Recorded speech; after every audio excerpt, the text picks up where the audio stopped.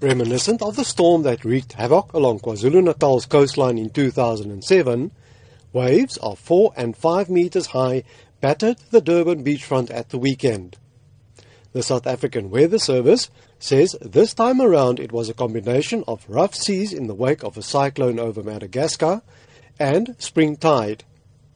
3 people were injured as waves surged up to 50 meters inshore, tossing around concrete slabs that weigh hundreds of kilograms each.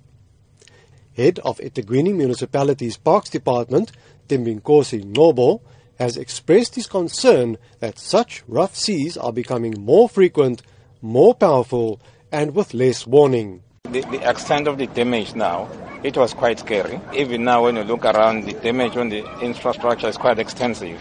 While the extent of the damage is being assessed, all Durban beaches remain closed for bathing. Acting KwaZulu-Natal Cooperative Governance MEC, Bongi Sitole, says the Provincial Disaster Management Team is working with the eThekwini Municipality in dealing with the storm damage and monitoring the situation. The South African Weather Service says the tropical system over Madagascar is weakening. Nonetheless, with the spring tide continuing, Sitole has asked the public to heed warnings by officials.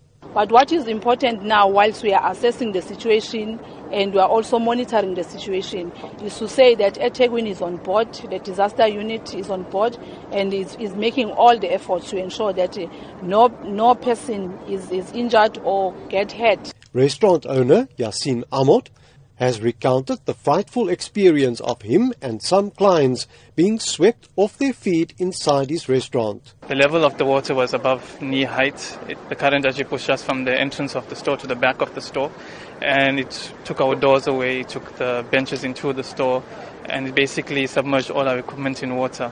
On Monday morning, scores of Durbanites flocked to the beachfront to look at the damage. This is what some of them had to say. I think within a half an hour, 1 hour, I think the whole damage and devastation took place. It was so quick and so fast, very unexpected, but you couldn't see, the signs before that, really.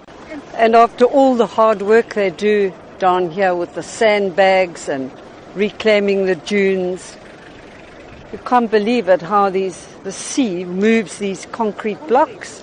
I'm Dries Liebenberg in Durban.